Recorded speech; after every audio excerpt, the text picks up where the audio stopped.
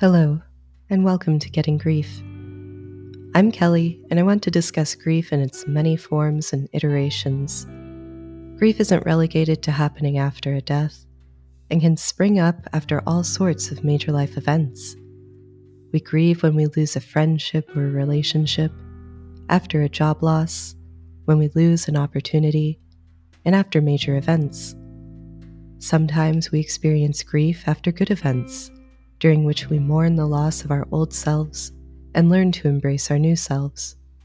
While grief can be a perilous journey fraught with pitfalls, it doesn't have to be.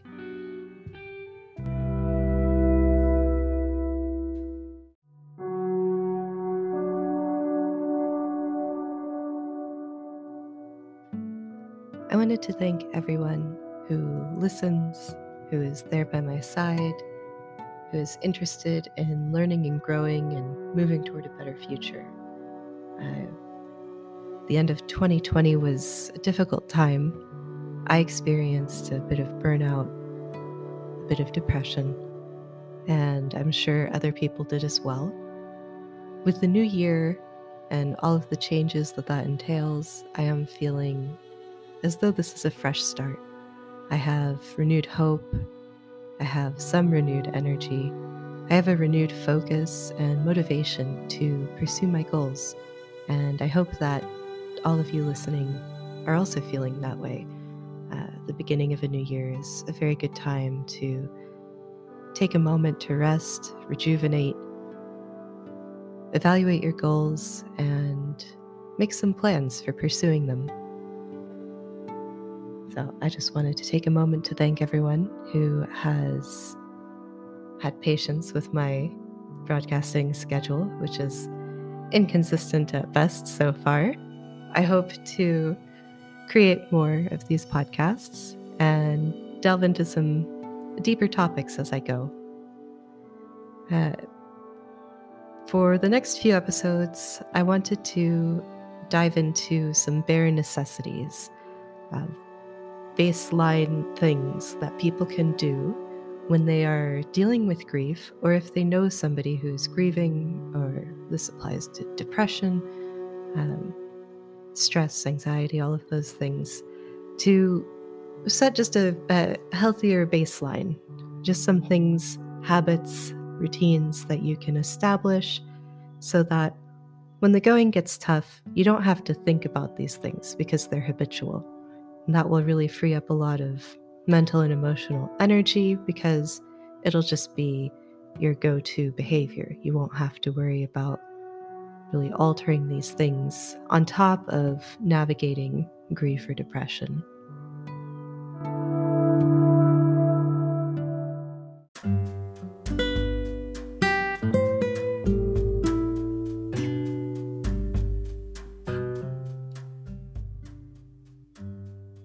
For today's episode, I wanted to take a moment to encourage you to reach out to people in your social circles. It can be hard, and if some time has passed, there's often this mental barrier that seems to build in our minds where we feel that, well, it's already been so long, it'll be weird to reach out now, and they haven't reached out to me, so I don't know if I should reach out to them. And I know not everybody experiences this, but I also know that I'm not alone in experiencing these sorts of social anxieties and kind of mental gymnastics around maintaining contact with my friends and family. Especially when you feel very isolated. Grief can definitely be an isolating experience. I think it's very important to reach out to people in your social circles. It's good to establish these habits before you get into the pits of grief so that when you're there, there's less friction for doing these things.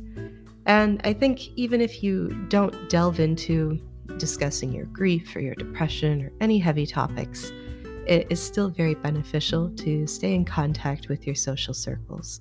Now, this doesn't have to be a 3-hour-long phone call every single day. You can certainly kind of negotiate these interactions so that there's a good balance and all parties involved are happy with it. This can be a quick email, it could be a quick text message. Certainly, phone calls and video calls are great if you can't meet up face to face, but video calls and phone calls can sometimes be a bit draining. So, even if it's a little text message, it's nice to reach out to people. One thing that I particularly am fond of is sending people small packages and letters, even if it's a little postcard. It's really nice to receive something in the mail that is not a bill or a spam, uh, a coupon booklet for a store you never go to, that kind of thing. So I would encourage people to go get a pack of stamps and some cute postcards or some cards. You can get them for very cheap. You could make your own even, which I really enjoy doing. You just need some kind of heavyweight paper, some cardstock, something that can go through the mail and not be torn to shreds. And you just do a little doodle on one side, draw a little picture, you write a little message on the other, and away it goes. It is a really nice way to let people know that you're thinking of them, and it's almost like a little gift. It certainly brightens people's day when they receive a nice note from somebody that they care about. And you never know, maybe you'll start getting nice little notes back from people who appreciate hearing from you that way. It's a really sort of a passive way of interacting. If phone calls are stressful, or if you feel that text messages can get a bit stressful, writing postcards and letters is a great way to stay in touch with somebody without feeling that stress of digital communication. One thing that I do struggle with, though, is over written correspondence. I have a terrible memory, so I tend to forget what I have written to people. And if it becomes kind of a correspondence, you'll get a response, and my boyfriend will be answering questions in their letters to me, and I don't remember what question I asked them. So it's always a good idea, in my experience, to just snap a quick picture of your letter so that you have that as a reference before you send it out, so that when you get their response back, you know exactly what they're answering, what they're responding to. It provides a lot of really useful context.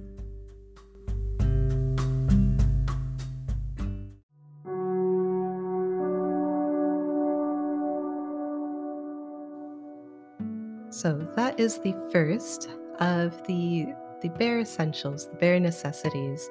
I hope to kind of expand this into a series.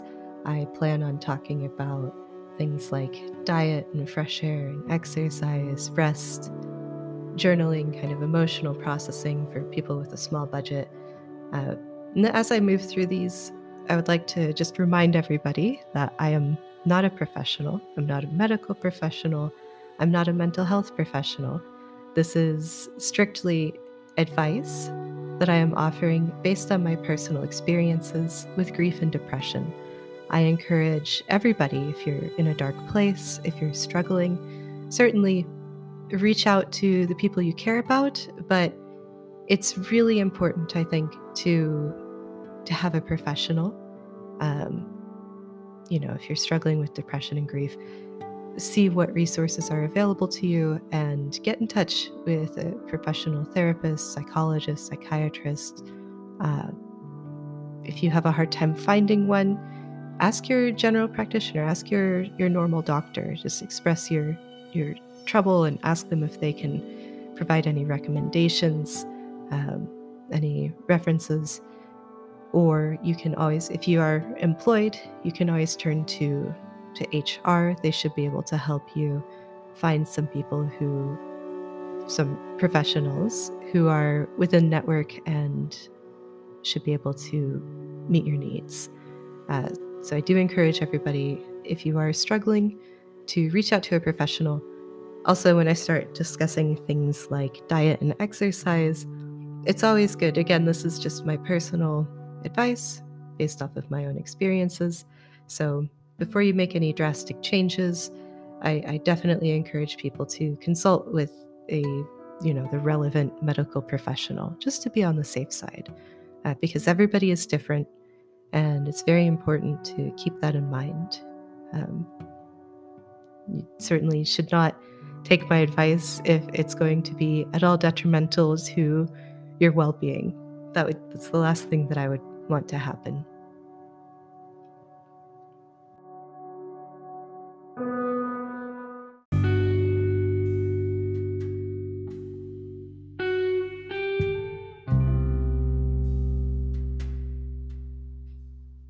I would love to have conversations with listeners about their own journeys with grief and how they navigate the experience.